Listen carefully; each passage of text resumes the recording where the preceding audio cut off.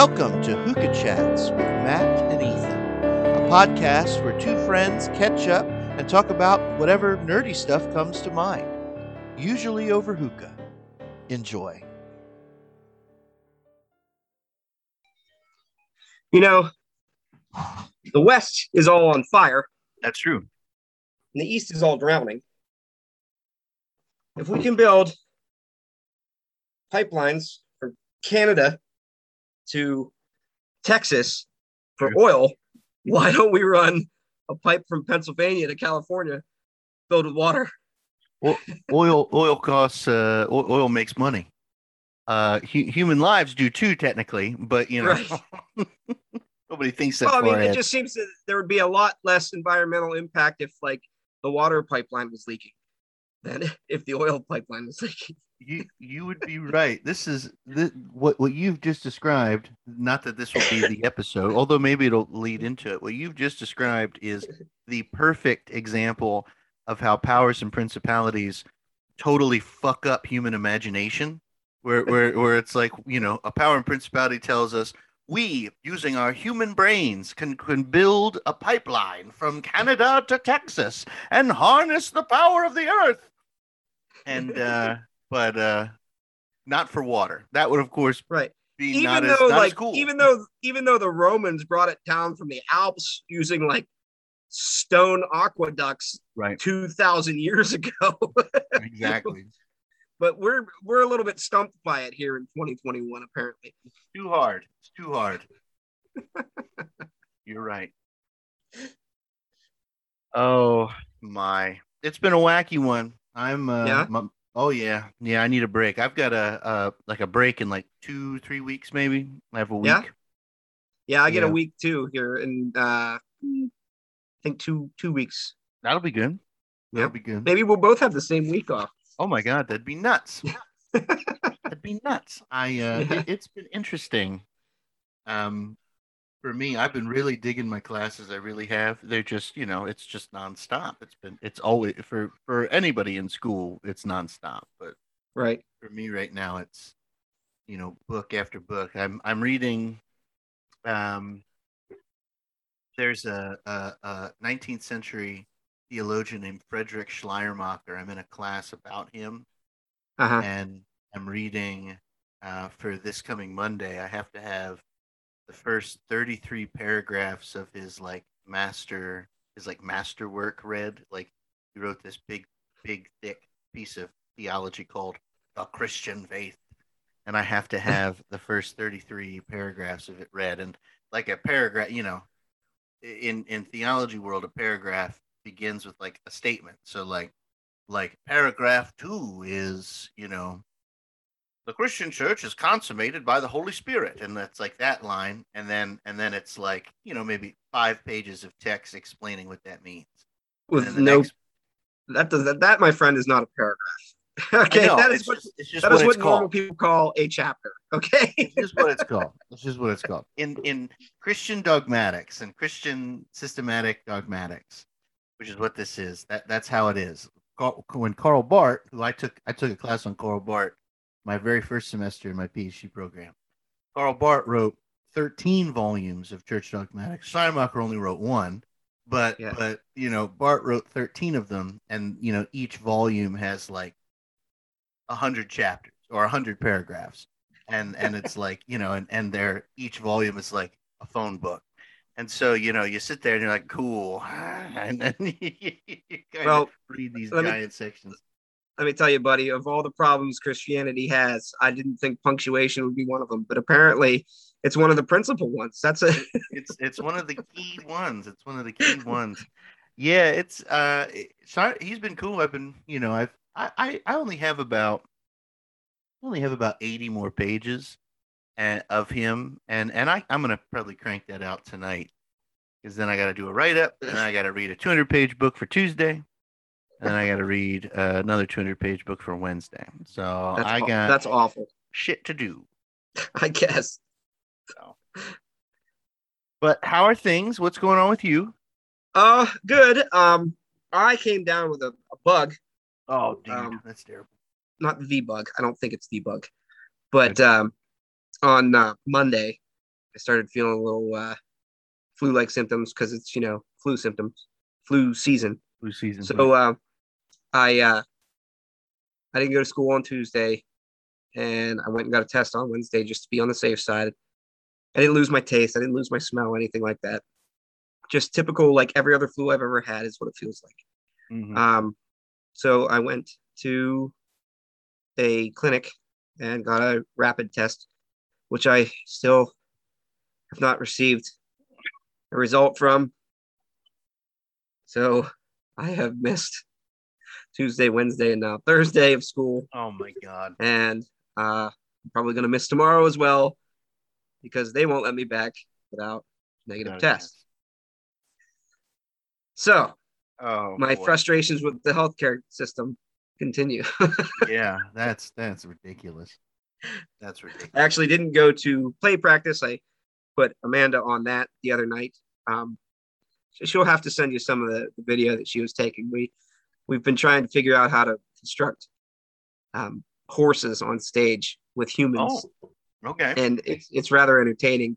And I've got a plan for how I want to construct these living puppets. But we were just kind of doing rough-ins. We were just kind of doing paces to kind of get everybody where they needed to be. Sure. And blocking stuff, right? Yeah. And so some of my actors were improvising with like curtains and things to like hold. And there was some testicular damage done. And it's rather entertaining. You'll have to watch it to really enjoy it. I will. But I wasn't there for it. I was Amanda was subbing for me, and I was like, oh, I really wish I could have seen that in person. It's always funny. There's never a moment where hitting the balls is not funny. It's always at least a little funny. So I'm with you.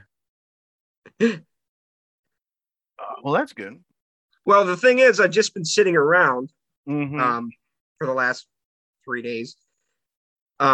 Watching the news, which is terrible for anyone's brain. True.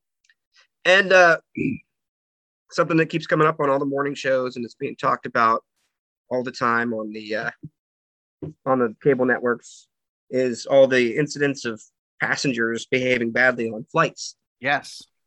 And I wanted to talk to you about that a little bit today. Absolutely. If you don't mind. Yeah, man.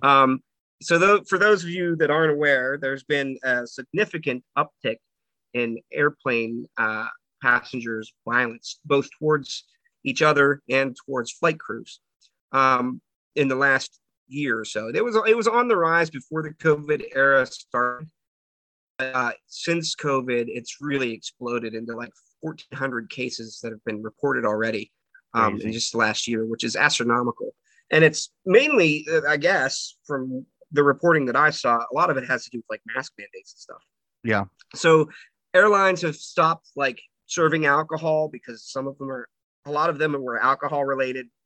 But I mean, there's just been a general disrespect. Now, let's be honest, if you're 30,000 feet in the air, there's not a whole lot that can be done to stop an unruly passenger who's assaulting somebody, right? You can't just like pull the plane over or, have the police show up. There's nobody to help. So a lot of these stewardesses have been taking, I just saw today, have been taking like self-defense classes.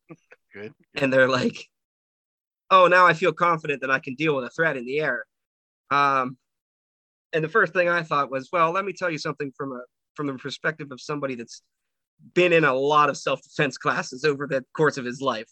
A self-defense class is not something that you take for like 6 hours on a weekend and then suddenly you're, Jackie Chan. Like that's not how it works, right?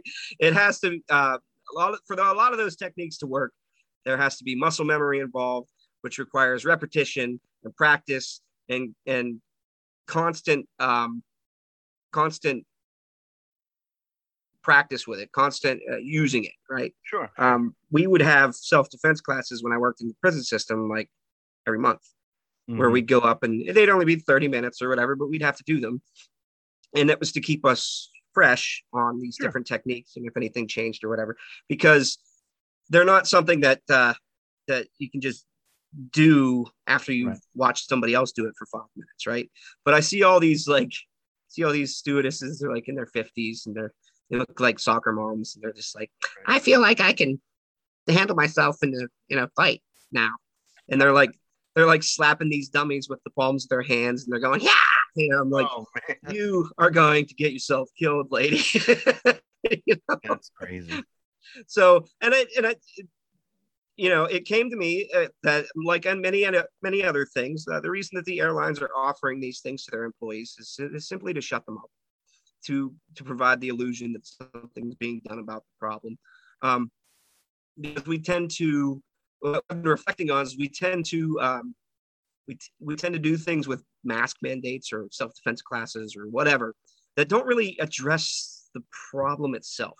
They address a symptom, and we comfort ourselves by thinking that we can have some kind of control over the situation with things like wearing a mask or Sure. Self-defense class or something like that. It gives us an illusion of control. And there's a lot of people out there that make a lot of money providing these sorts of trainings and these sorts of things. And it strikes me that the problem won't be fixed until the problem is addressed, not with how to deal with the problem. So and people just like losing their minds over simple things like a mask mandate, or somebody bumped in, like a stewardess hit you in the elbow with a cart. We've got a societal issue where people think somehow that they're entitled to behave that way, which is not the case. And we've also got, so there's a lack of fundamental respect for other human beings. That's part of the problem. And I think the other problem is a lack of accountability. For me, for a person to be able to get fired from their job because of a tweet that they made in 2009, that has a lot more social repercussion than somebody paying a $1,200 fine for assaulting someone on an airplane over Denver, right? Like there's not a lot of repercussion for these things. And I'm wondering if we should maybe start bringing back like stocks and pillories. Right? Yeah, it's interesting. Yeah. Probably not, but I know what you're saying. Shame has gone by the wayside anymore, right? Like there's a lot of people that just don't feel shame anymore. Shame used to keep people in line, and it doesn't seem that there's any kind of shameful behavior anymore, other than what's like mandated on social media. And sometimes that's not always justice, right? No, I think you're right. So my question to you is, how do we address the problem of, let's just pie it down specifically to like airline violence, right? How do we first attack this problem? Because I'm telling you right now, it's not self-defense tactics for 50-year-old flight attendants. That's you're just right. not gonna You're solve right. the problem.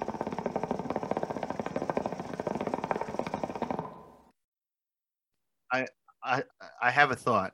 It's similar to when I was pastoring up in Pennsylvania. There was a push. This sort of died out a little bit, maybe by my second year, but there was a push in that area towards churches taking kind of shooting drills. Like, Right. what do we do if a killer comes into your building? Like, and a lot of churches up in the town I served in Curwensville have protocols for what to deal with that, and have folks whose job it is to lock the doors as service starts and To die first. That's what they're an eye trying on stuff. Yeah, I mean, it's silly. And on one hand, there's I think a context in which caring for a church and the members of the church, the folks worshiping at your church in this way, is important. For example, I would say that if you are a Black congregation in the Deep South, you should probably have a conversation about what to do if a deranged white guy comes into your church and kills you and tries to kill you. Like, you should probably have a conversation about that, to keep people safe. I think a lot of that stuff, and this is one of the reasons why I ended up not advocating for this at the church I served. Like, other than the fact that we're just some white people in the middle of Pennsylvania and people don't shoot us up. Other than that, um, the stuff that you would receive, the training you would receive is, and I think I talked about this a couple of weeks ago, is security theater. That's what that's called. Like it's Right. just it's if a dude comes in with an AK-47, you're just gonna get fucking shot. Like that's the answer. And so so I suppose one strategy is to make yourself as small as possible, so maybe you don't get shot. But other than that, like the strategy isn't at this point. The trained federal marshal that is attending your church, will stand up and initiate Protocol X. Like that's not what's going to happen. Like that's all made up. And so these things are designed to make us feel better, but ultimately, like the thing that keeps us safe is trust, accountability, and communication. That's what keeps us safe. Like we can't control a person who decides to shoot up a church. Like we can't control that. But other ways we can keep ourselves safe include things like, making sure that we are really transparent about who gets to be around kids or not. Those are things in Right. churches that like have real and present danger, right? Like Right. churches are one of the number one places where kids get raped. It's that simple. Like it's not it. And how do you fix that? There are concrete things you can do to make sure that doesn't happen. But instead, these other things sort of arise that block some of that. It's like the sex trafficking myth, right? Right. We gotta stop young white girls from being trafficked for sex.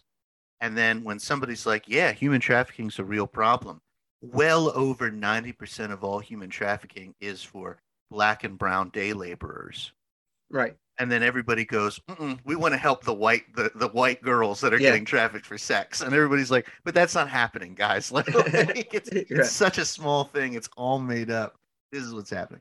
I say all of that just to draw a connection to sort of what you're saying. I don't know how to stop the airline business. I look at that and I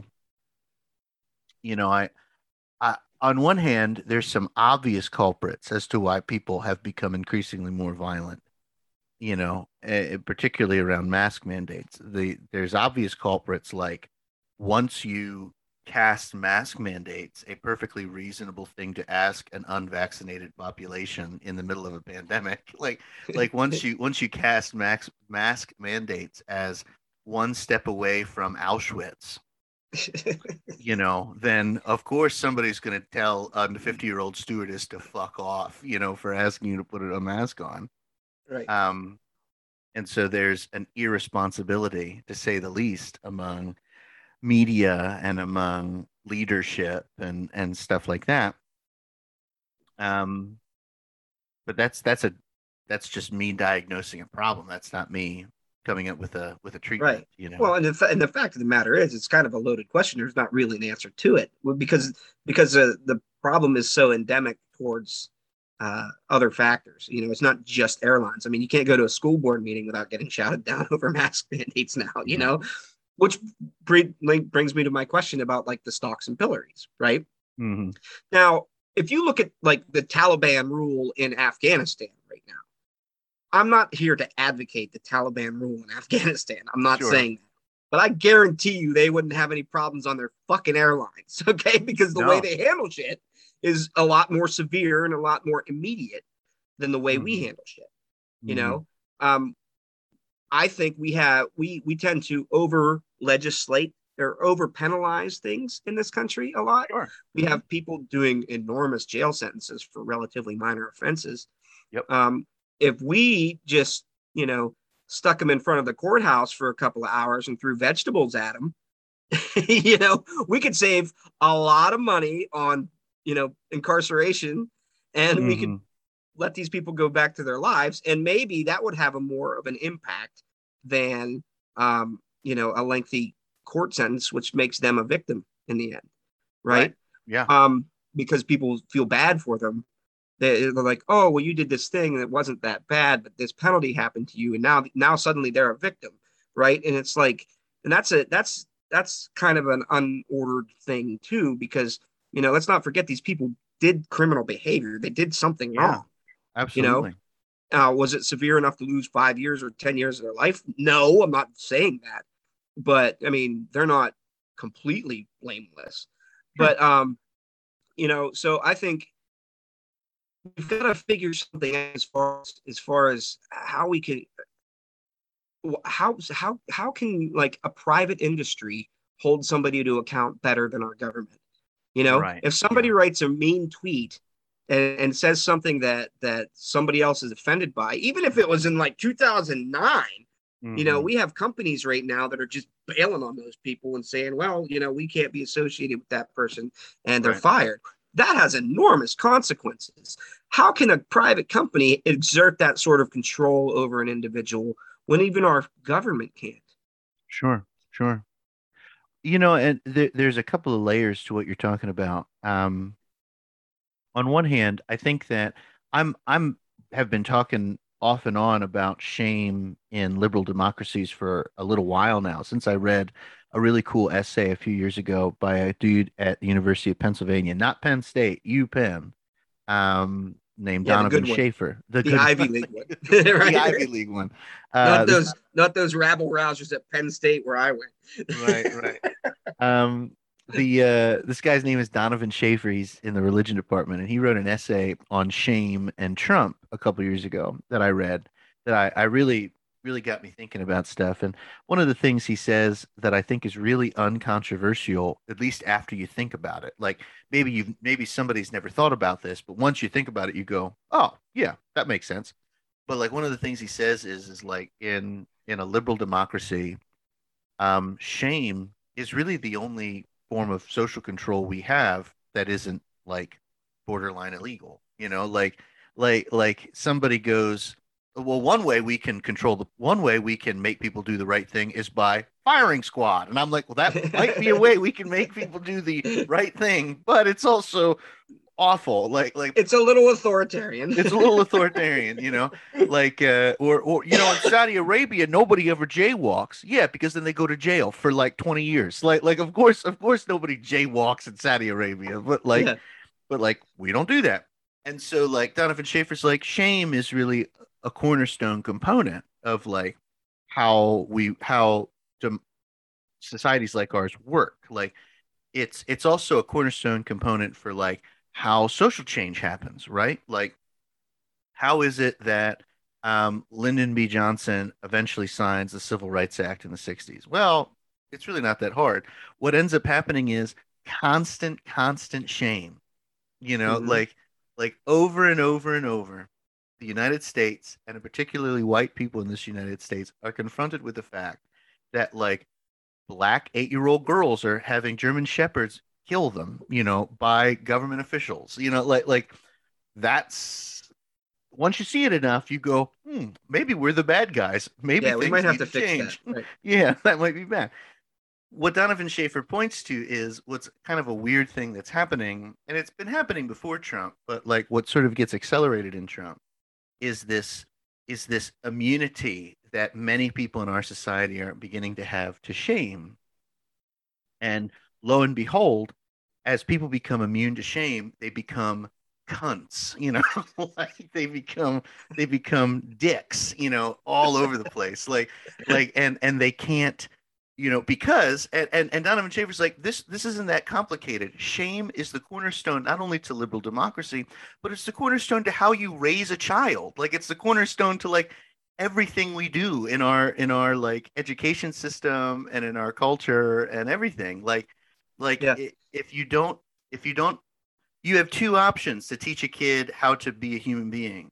You can, when they do something wrong, beat them, or you can shame them.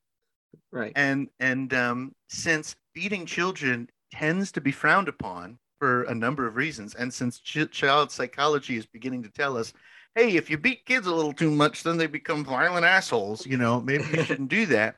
Like we turn to shame. And that's, it sounds weird, but that's true. That's reality. But the more people become immune to shame, the more it becomes impossible for us to have like a common moral grammar, right? Like, why is it so bad that Trump mocked that disabled reporter? What do you mean? Why is it so bad? Right. like I don't know. It's because it's kind of a cunty thing to do. You don't Right. you don't openly mock people with physical disabilities.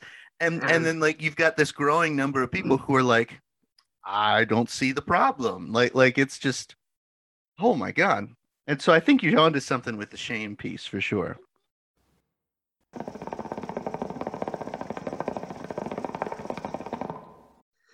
Well, I just feel like that too much power to shame resides in the wrong places, Sure, I right? think that's We have true. a very much a mob mentality when it comes to Yeah. shame, and Hmm. a lot of the consequences are financial, corporate Hmm. consequences, right? Now that can be used to a good effect. If a company doesn't like Texas's abortion plan, they can threaten to remove their company from Texas, and that can influence the political situation. But that's all about money, right? I'm talking about like somebody who gets shamed online for something, and I'm not saying they didn't do something wrong. I'm not saying that. What I'm saying is, with our legal system, you have due process, you have the rule of law, you have a somewhat consistent schedule of punishment. Now we can argue about whether that punishment is accurate or fair given whatever crime, but the point is it's supposed to be administered evenly and without without prejudgment, right? It's supposed to be the same for everybody. We don't have that sort of thing with shame, right? I can get away with saying a lot more on Twitter than Alec Baldwin can, Sure. right? Just Hmm. because no one cares what I say on Twitter. But Alec Baldwin can't get away with even expressing an opinion on Twitter without getting shamed. And he could end up losing his royalties. He could end up losing, acting gigs, whatever. So there's a Sure. much higher degree of responsibility and a much higher degree of there's much less freedom in a way for a guy like Alec Baldwin or any celebrity or anybody that's in the public eye.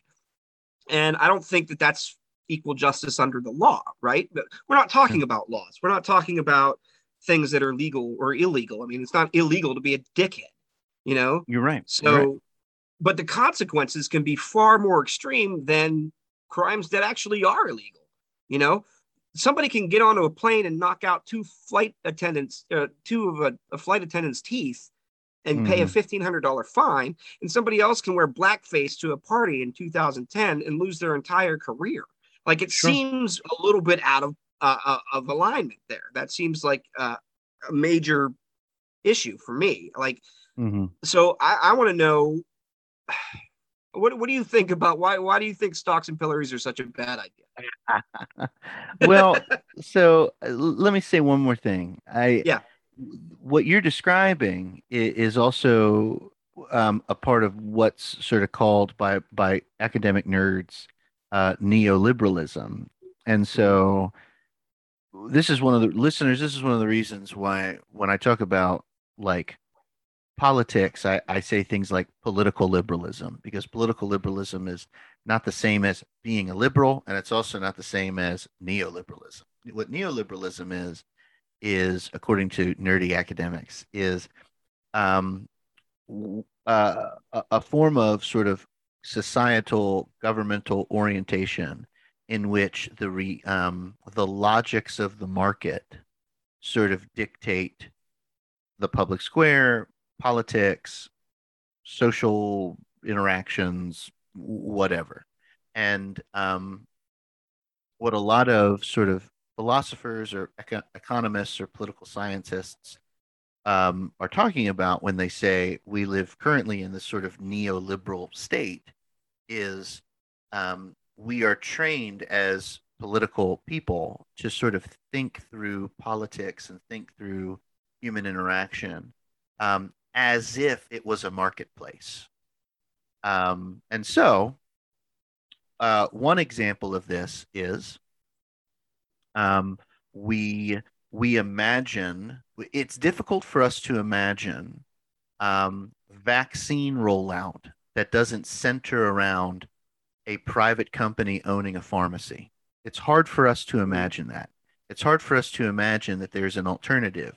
If we think a little bit about it, we can probably come up with one. And there are examples in our country of like pop-up vaccine rollouts or stuff like that. But by and large, probably the majority of folks in our country who got the vaccine got it at a CVS pharmacy or a Walmart pharmacy or whatever.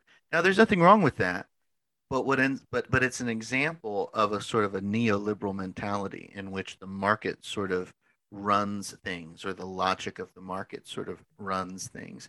In many other countries, the idea that a private company would have so much control over a public health measure is odd. Like, no, if we were Norwegian, we would get our vaccine from a government-run clinic. That's the answer. You're getting me completely on another subject here. I could go for a whole episode on just that. But go ahead. I understand, like that, but that, and the reason for that isn't that there is no like neoliberalism in Norway. It's just they have a different relationship with it. Now, the way this sort of manifests itself here now, and sort of what you're saying is because of these sort of neoliberal bent to how a lot of our culture sort of runs. And by the way, this like really gets kicked off in Obama. And I love Obama dearly. I would vote for that man every day. But like a lot of scholars are like, Obama kind of kickstarts this in a big way in our country, which is not great. But like what ends up happening is you have, we'll use Twitter as a good example. Social media in general, but Twitter is a good example. Because this was a big thing with Trump, right? Like Trump gets kicked off of Twitter for violating standards and practices of Twitter. He does. And everybody on his side freaks out because what about the Bill of Rights? And then the Bill of Rights is like, I protect you from the United States government, not Twitter. Like, right. Right. Well, the hard thing is it becomes difficult for us to imagine a public square without social media. And when it becomes difficult for us to imagine that, and there's no, it's going to sound weird to say it, there's no government option for the social media. Right. There's no iGov, or there's no GovBook. Like, then so much of our public square, a thing that's deeply important to political liberalism, deeply important to the way civics works. So much of our public square is now oriented around market logic. And it becomes hard for us to navigate that stuff without beginning to think that way. I even do that too. We all do it. But like I do that when what's her name? We had that episode on the chick from The Mandalorian.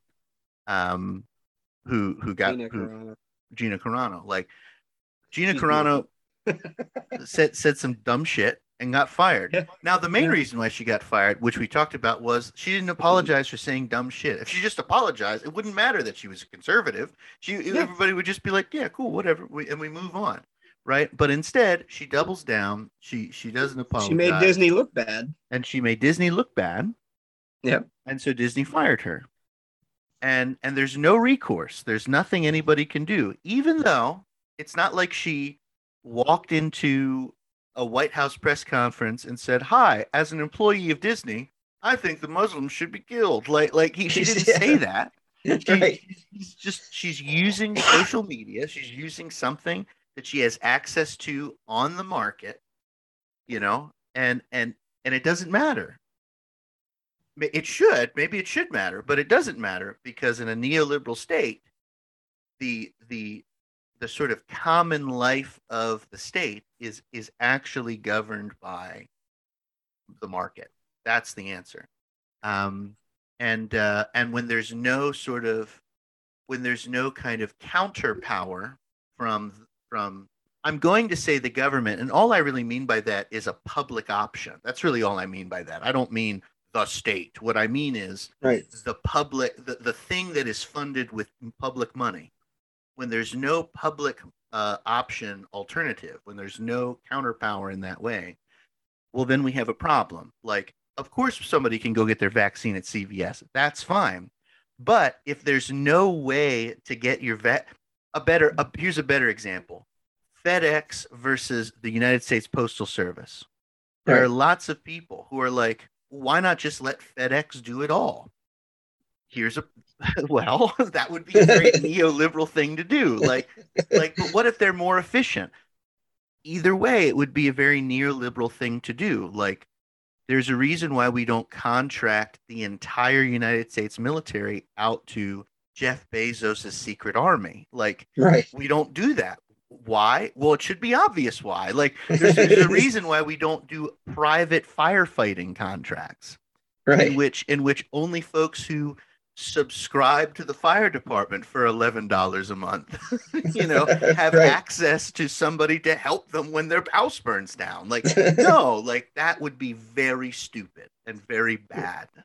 And you don't want the neoliberal free market logic to pervade everything, because then those exact things happen. I will be done for now. Go for it. I understand all that, but yes. Here's my thing. Going back to the stocks and pillories, right? Please do. You're in 2nd century Palestine. Mm-hmm. You get caught stealing a duck from your neighbor. They probably tie you to a tree and whip you a couple of times. And then that's it. The punishment's done. Sure. You don't have to go to jail for 5 years. You don't have to, go through all these hoops and regulations. We have a similar process in the United States where for small-time offenders, they can accept lesser sentence lengths by going to boot camps, right? Oh, okay. In Pennsylvania, if you are convicted of a low-level drug offense that carries like a 5-year minimum, which is another topic and for another day, but let's say that you get convicted for possession of marijuana or whatever it is, and you get sentenced to 5 years, you can actually go to a boot camp for 6 months instead. And assuming that you cooperate and do everything that you're told to do at the boot camp, you can be released back out on the street in as early as 6 months. Ooh. That's really not that much different than, it's not a corporal punishment, but in a way it sort of is. I mean, those guys at the boot camps are really getting put through the paces as far as physical fitness and they're only allowed to sleep 4 hours a day. And it's the same thing that we do to non-criminals in the military. True. But, I think that's something that deserves exploration. Sure. I think that might actually solve a lot of problems because people are a lot more afraid of getting whipped than they are getting put in jail for 5 years, apparently, And sure. I wonder how much of it could be reclaimed if people saw immediate consequences for their actions, or and I'm not talking immediate in so far as like foregoing due process or habeas corpus or anything like that. I'm not saying to accelerate it to that degree, but it just seems like we have court cases that drag out for years. And like, if we could just get it over with and administer a punishment at a state level or at a federal level and just button it up and be done with it. And people could see the immediate consequences of it. It might be more effective. Now, the counter argument to that would be like people that say the death penalty is like a deterrent. Well, sure. The death penalty isn't a deterrent really, because nobody that commits a crime that carries the death penalty is planning on getting caught. Right. Or they're batshit crazy and they're probably going to do it anyway. Like it doesn't deter people because they're not. It shouldn't be a deterrent. It should be. I'm in favor of it because I feel like some people just can't be fixed. So be done with it. But that's another episode too. But for some of these low level offenses that people reasonably can be convicted of, reasonably can expect to be held accountable, accountable for. Wouldn't it be just better if we just got it over with and did something like the stocks and pillories? It would do a lot of good things as far as freeing up, courts. It would free up a lot of space in jails. It's something that, I think we could explore. I don't know why we got away from it so much. My parents used to tell me stories about how like their teachers would rap them on the knuckles with with their yardsticks or whatever. I don't know if there's any truth to that or not, but that's what they said. No teachers ever hit me. But why are we so against that? Why are we so afraid of that? Are we just afraid that it's going to be administered improperly or unfairly, or why don't we use those sorts of tactics?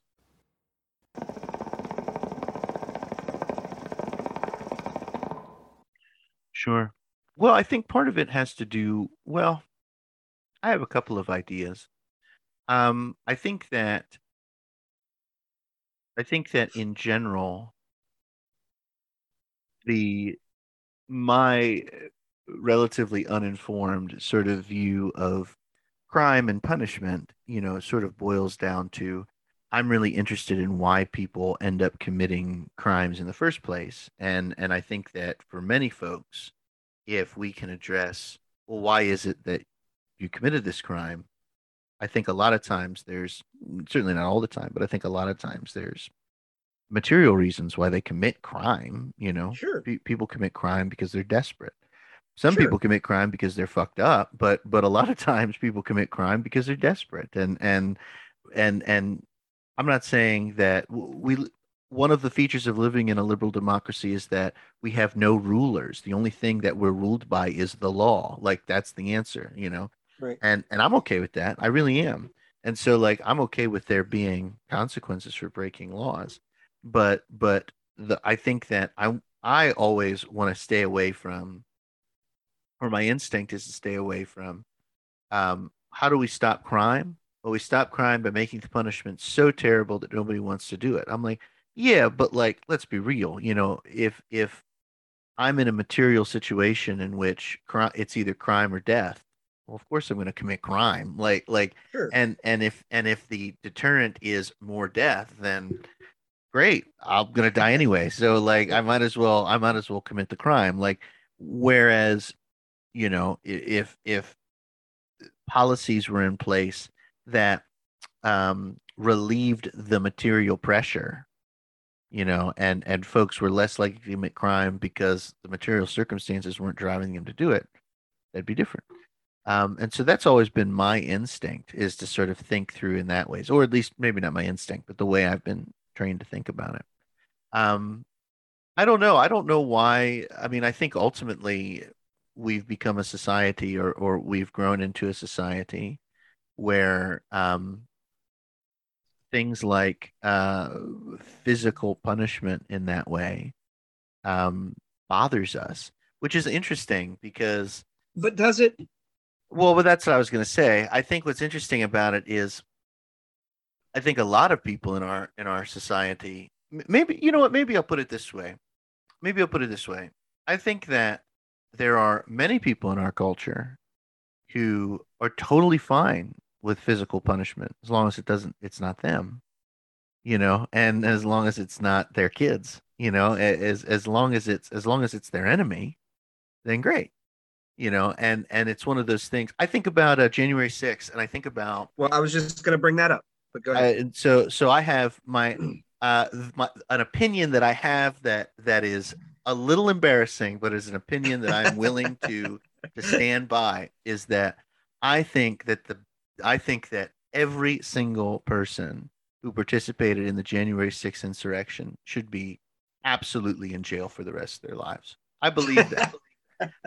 Is that a particularly noble thing to believe? No, I'm not saying Right. that. But like, I think there should have been public trials. I think they should all be in jail. And I think that after they're all in jail, somebody, Joe Biden, Kamala Harris, I don't really care, should be like, here is why they're in jail. They're in jail because in the United States, you can do whatever the fuck you want. Except Yeah. try to destroy the United States. But a lot of them aren't in jail. A lot of them are walking around because all they've got is trespassing charges. Those are small charges. So this is what I was going to get to. Like, why is it okay for the police to use like less than lethal rounds, beanbag rounds, on protesters, but we can't use that as like a sort of punishment? Because I don't agree that every one of those people in the January 6th riot should be in jail for the rest of their lives. I don't believe that at all.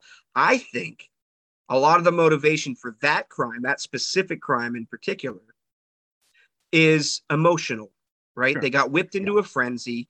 They did things that they probably wouldn't normally do. Some of them probably would, but I don't think every person that invaded the Capitol on January 6th is like an evil anti-American that deserves to be locked away in Guantanamo Bay for the rest of their life. I don't think that's the case. But I do think one of the things that they said was, one of the defenses was that, like, well, Black Lives Matter riots and what's the difference? Well, at the end of the day, there's not really a difference between looting and burning and breaking into the Capitol. It's the same thing. So you're defending yourself by defending Black Lives Matter? What are you saying? Yeah, I mean, the defense is odd. Like, you're right. Black Lives Matter should be able to do this. Well, that's not what I'm saying. Like, okay. Well, then why can you do it? But, Black Lives Matter guys are getting blasted all the time with, like, less than lethal rounds and all that stuff. I don't think there was a shot fired, except for the girl that got herself killed whenever she broke into the final entryway, know? But, like, because they were handled in completely different fashions. What if we just made a rule that said, if you're caught in a riot, if you're caught in an unlawful riot and you're found guilty of it, we put you against a building and we shoot you with 10 pepper balls. And then you can go on your way, and treat everybody that way. Treat it. It's the same for the Capitol rioters as it is for the Black Lives Matter looters, which weren't Black Lives Matter, by the way, but that's not the point. That's a good point. Yeah, those would be other looters. We already know those would be looters, not Black Lives Matter. But anyway, The point I'm trying to make is you could have an immediate consequence. People, by the time the January 6th trials are all done, I mean, it's going to be, our society is so fickle that, the sting is already starting to go away, and people are holding rallies now to defend those people. Right. I mean, that's not very many people, granted, but I mean, there's still that mentality that maybe those guys were right. Well, let's just handle it quick. And let's just, there's no doubt if you're on video swinging your American flag at a cop, that like, there's no like, it doesn't have to be that deep, right? Like, I mean, that's a pretty clear evidence that you were involved in doing something you shouldn't have been doing.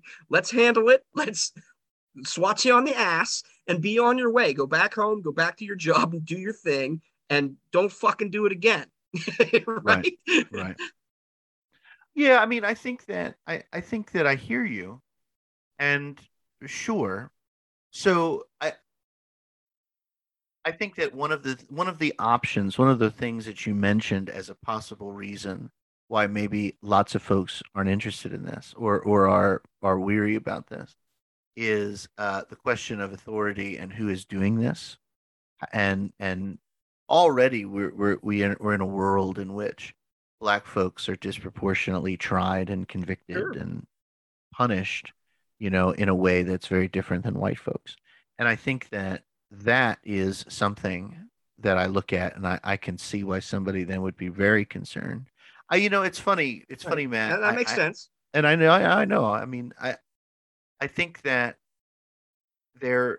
I'm really of two very strange minds about so many things now. Ever since I rediscovered myself as perhaps a political liberal, and not just a raging Marxist, I'm awash with contradictions, because on one hand, one of the things that I have is in my head is a relentless questioning of if the state has the authority to wield violence, right? That's a live moral option, Okay, well, the state already does that. You're right. No, in you're many exactly ways. right. I'm not Continue. here to live in a fantasy world. Like I understand it does that. I understand it's doing that. It's one of those things. I just am thinking more in terms of like a theoethical theory of like, how things should be. Like on one hand, there's a live question. The live question doesn't change anything right now, but there's a live question in ethics and moral theology and stuff like that of, okay, well, does the state even have the authority to control matters of life and death? Or from a theological perspective, is that a problem? I have that, kind of present. And then I have all the neoliberal stuff in which I'm ultimately advocating for what is ultimately a strong public option, like an ultimately a reassertion of state power, that says, no, we can't just leave it to the capitalists. We've got to make sure that we're meeting power with power and countering that. And so I'm of various minds about the whole thing. I think that on one hand, I have a strong instinct that tells me, no, man, we shouldn't just physically hurt people, even if they've committed crimes. That would be inhumane. And then on the other hand, I'm like, well, but here's the thing, like, where the stuff you're bringing forward, like the criminal element that we are offering up is not what do we do about a black guy that gets caught with some weed? Like what do? We let that fucking guy go. It's weed. It's not a big fucking deal. That's what we Right. do. Like that's the answer. But instead, the criminal element we're bringing up are things like January 6th insurrectionists, or what do we do about fucking assholes who beat up somebody on a plane because they didn't want to wear a Right. mask? And in situations like that, I'm like, well, I don't know. Maybe you let Governor Tom Wolf send some people to beat him up. Like I don't know what you do. And that's the thing. Like that's the conundrum, right? Because that kind of base instinct, that kind of violence is being perpetrated by these individuals. They're the ones that are conducting themselves in this way. And isn't it kind of just a taste of their own medicine? Sure. To Maybe. maybe punish them in a similar fashion. Now, I'm not advocating that we go around beating people. I know. But I'm being silly. But there seems to be a lack of respect and a lack of fear, and a lack of shame pervasive in our society. Like nobody respects authority anymore. Nobody respects or nobody fears authority anymore because oftentimes, I mean, John Hinckley shot the president and got sent to a mental hospital because, like there's case after case of people that deserve punishment not receiving it, and there's thousands more cases of people who don't deserve the punishment that they got receiving it in spades. And I think we could probably equalize it a lot if we dealt with it in a more abrupt and efficient manner. I can guarantee you that the Taliban is not going to have issues in Afghanistan with, violence on planes. Sure. They're not. They're not going to have issues with people storming their capital because they're not, right? Mm-hmm. That's not to say that I want to live in a totalitarian state like the Taliban's going to implement. I'm just saying that, there's a healthy fear, if you will, sure, of their authority. And it's authority brought about by brutality. Now, I'm not saying in the United States, we've always been able to kind of do things better than other countries have. Like we do things better overall. Sure. When it comes to like our justice system, and it's not perfect. I'm not saying we don't have problems. We absolutely do, but we can pretty much adjust ourselves to do something fairly and equitably and controlling. We've shown this time and time again throughout our history. We've failed on a lot of occasions too, but we have the ability to kind of restrain ourselves if necessary. And our justice system is one of those examples. People can say whatever they want and do some pretty atrocious things, and they're allowed to because it's not against the law, right? Sure. And you can't do that in Afghanistan now. You speak out against the Taliban, they're going to kill you. In the United States, you can kneel on a football field and nothing's really going to happen to you except for the social aspect of it. And I don't think the government has as much control over our society as it thinks it does. Right? Sure. I find guys like, Mitch McConnell to be authoritarians who claim that they want to be democratic. Right. And they're participating in a system that they don't want to be a part of. And I feel like our system needs to be a little bit more responsive to people so that we can move forward instead of in this constant perpetual state of wheel spinning that we're in. I mean, I'll say this. I agree with what you're saying. I do. I always want to qualify my agreement with a million things, but like in this way, I don't really have a qualification. I think that January 6th, it's sort of interesting that it kind of does come back to January 6th in this. I think that January 6th has really shaped me as somebody who's a 30-year-old American citizen and as somebody who thinks about this stuff, like has shaped me into thinking, what exactly, in what way do we need to act decisively as a government or as a society to quell and say, this is unacceptable. We're not doing this, and then to marginalize viewpoints and behaviors that are illiberal and anti-democratic and are no good. And I really think that January 6th is this sort of watershed moment that like we're just not responding well enough to, and we're not responding to it at all. It's kind of disgusting, actually. Right. And when it really should be, like I said, after this all happened, I was like, I can't believe I'm going to say this, but this is what a great opportunity for Kamala Harris to have been president and not Joe Biden, because you and I both know that Kamala Harris would have happily thrown those people in Guantanamo Bay. Like you just would have been like, cool. I'm so excited. I haven't been to Gitmo in a month. Like we're gonna toss these motherfuckers away forever and you'll forget their names, and that'll be that. And we'll never think about it again. What we'll do is we'll put in the history books, January 6th happened, and then those people disappeared. Like and that was it. Like and for me, I'm like, yeah, I mean, I told this to you, I'm sure. Like I had professors in the department who were watching this happen and commenting on Twitter, looks an awful lot like some domestic terrorists are climbing the Capitol building of the United States. Maybe we should be opening fire, like is killing people good? No. And ultimately I'm not saying that. Ultimately I would be horrified to watch people get shot off of the Capitol building. I would. That's not how we do things.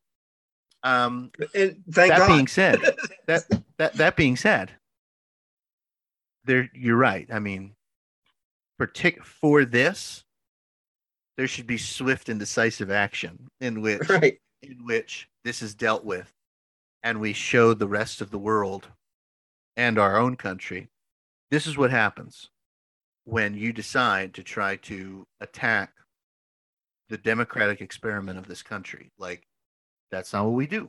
We don't do that. You got a problem with everybody up here, you work democratically to fix it. You don't say, today we are going to initiate Project Alpha and run in and see if we can kidnap Nancy Pelosi today. Like that's not no, that's not what we do. Not how that works. That's what I want to see. At the very least for that, I'm not an anarchist, I'm not one of those. I'm not one of the guys who are just like, yeah, there should be no laws. I'm like, no, laws are. Let's have a purge.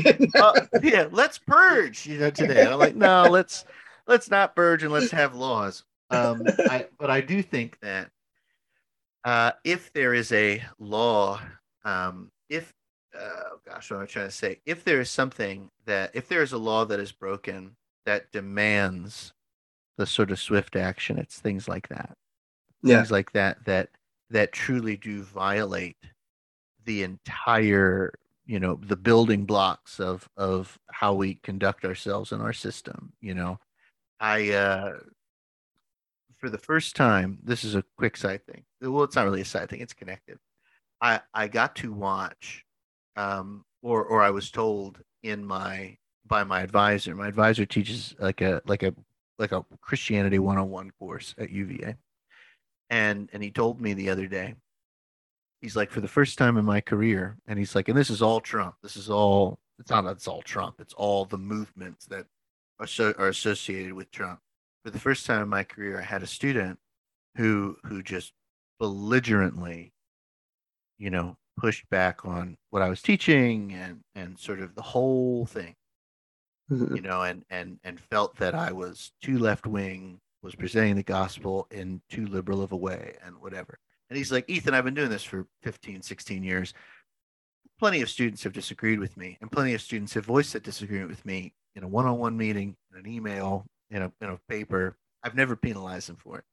And he's like, and in this class, as this was happening, I didn't silence him. I just demanded that he follow the rules of academia and tell me why he was right and I was wrong. And me and 110 other students in this lecture hall watched as this kid sputtered and died, right in front of us, because that's what you do. You tell people, no, you're following the rules. And if you can't accomplish what you're doing by following the rules, what you're doing is illegitimate.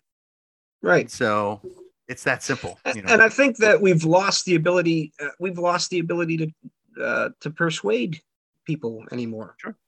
Like we've lost the ability to have discourse and to disagree and win people's opinions over. We just shout them down, right? Yeah. We don't have the ability to change each other's minds anymore for some reason. Like very often people aren't open to, discussion or debate. They just want it their way. And I don't know how you fix that, but I can tell you, if I would have behaved that way with my father, I would have been the one missing teeth. Sure. And it would have been quick, and it would have been decisive, and it would have been over. And the next day we would have moved on. So that's what I'm trying to point out. Now, I'm sure a lot of people are, all 7 of them are going to listen to this and think, what the hell's Matt talking about this episode? No. And we're probably going to get a lot of hate mail. So go ahead and send it to That'd what the hell cool. is a pastor at what the hell is exactly. Send it to Joe Schoenwolf, and all the hate mail to her. Yeah. But yeah, I wanted to take a kind of an unpopular opinion on the left and expose it and explore it. So thanks for giving me that opportunity. I'm glad you did it. No, I think we have to. I am often, by way of at least my wrap up on my end, I am often, I'm always interested in debate and persuasion. I really am, particularly after embracing my inner political liberal. Like, I'm like, yeah, I mean, we absolutely should be able to, out of common respect for each other, have debate and conversation and legitimately try to persuade one another using honesty, honesty right. At the very least. Like, I believe that all kinds of tactics can be used to persuade people as long as all of them are honest. Right. If one of the tactics is if one of the tactics of the civil rights movement is look at these black babies. These black babies are getting murdered. That's an honest tactic. Right. It is honest. And it's a motive. Nobody's making a philosophical argument there. Everybody's just like, take a look at that baby. What are you going to do about it? That's a real thing. That's fine.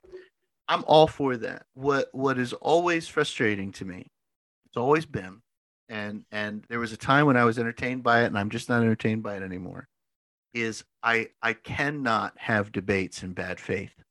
I can't do it. I can't. I'm just not capable of like making myself debate a devil's advocate who is doing that on purpose, who's just like, well, or I can't make myself debate somebody who has already decided at the outset.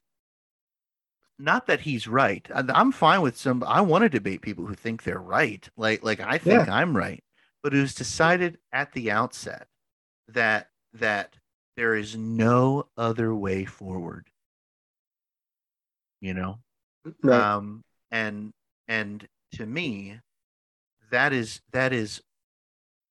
Last week I talked about Jeffrey Stout's book telling us that democracy is a practice. That if it's not practiced, it falls apart. Like that's an example of that. Right. As debate and as honest, good faith debate is practiced less and less, then there's really no way forward except with power. There's really no way forward except by just telling people this is what you're going to do now. And I think persuasion lends itself too easily to manipulation, right? And if you're not if you can't be in a conversation with somebody and actively be trying to persuade them if you're not willing to be persuaded yourself. Right.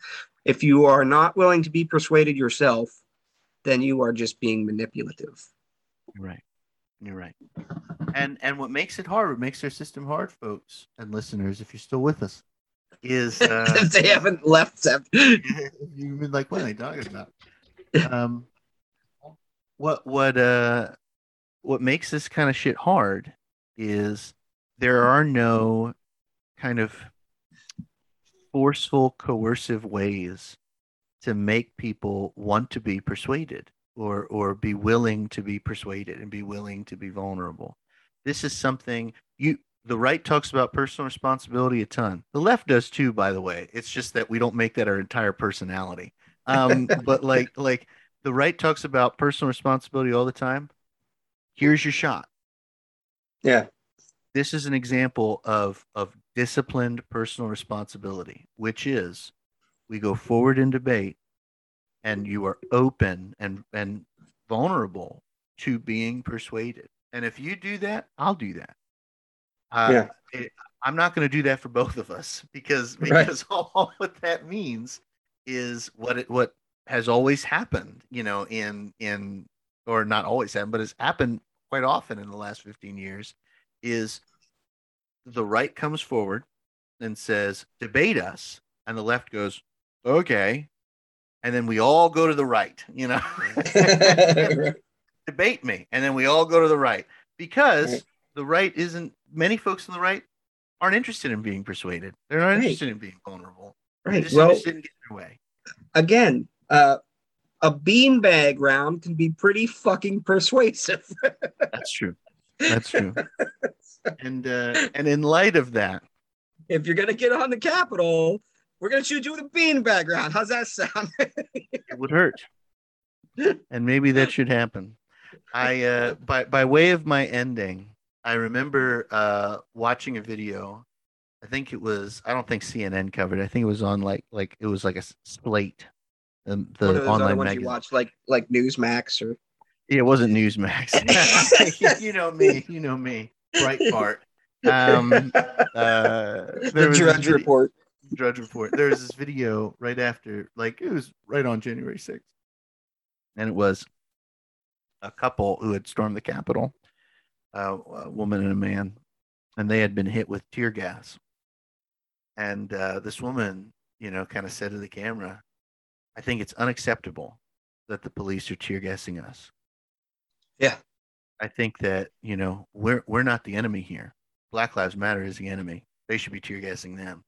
And I sat there and I'm like, man, we have crossed into the twilight zone where it's just incapable of learning, incapable of putting it together. And that's the thing. That person would probably listen to some of the statements I made in this conversation and go, yeah, that sounds like a good idea. I'm talking about you, lady. Right. You're the one that should be tear gas, lady. Like, give me a break. Oh, Lord. Well, I'm going to wrap us up. Wrap it up. Friends, thanks for listening. This has been an episode of Hookah Chats with Matt and Ethan. We will see you next time.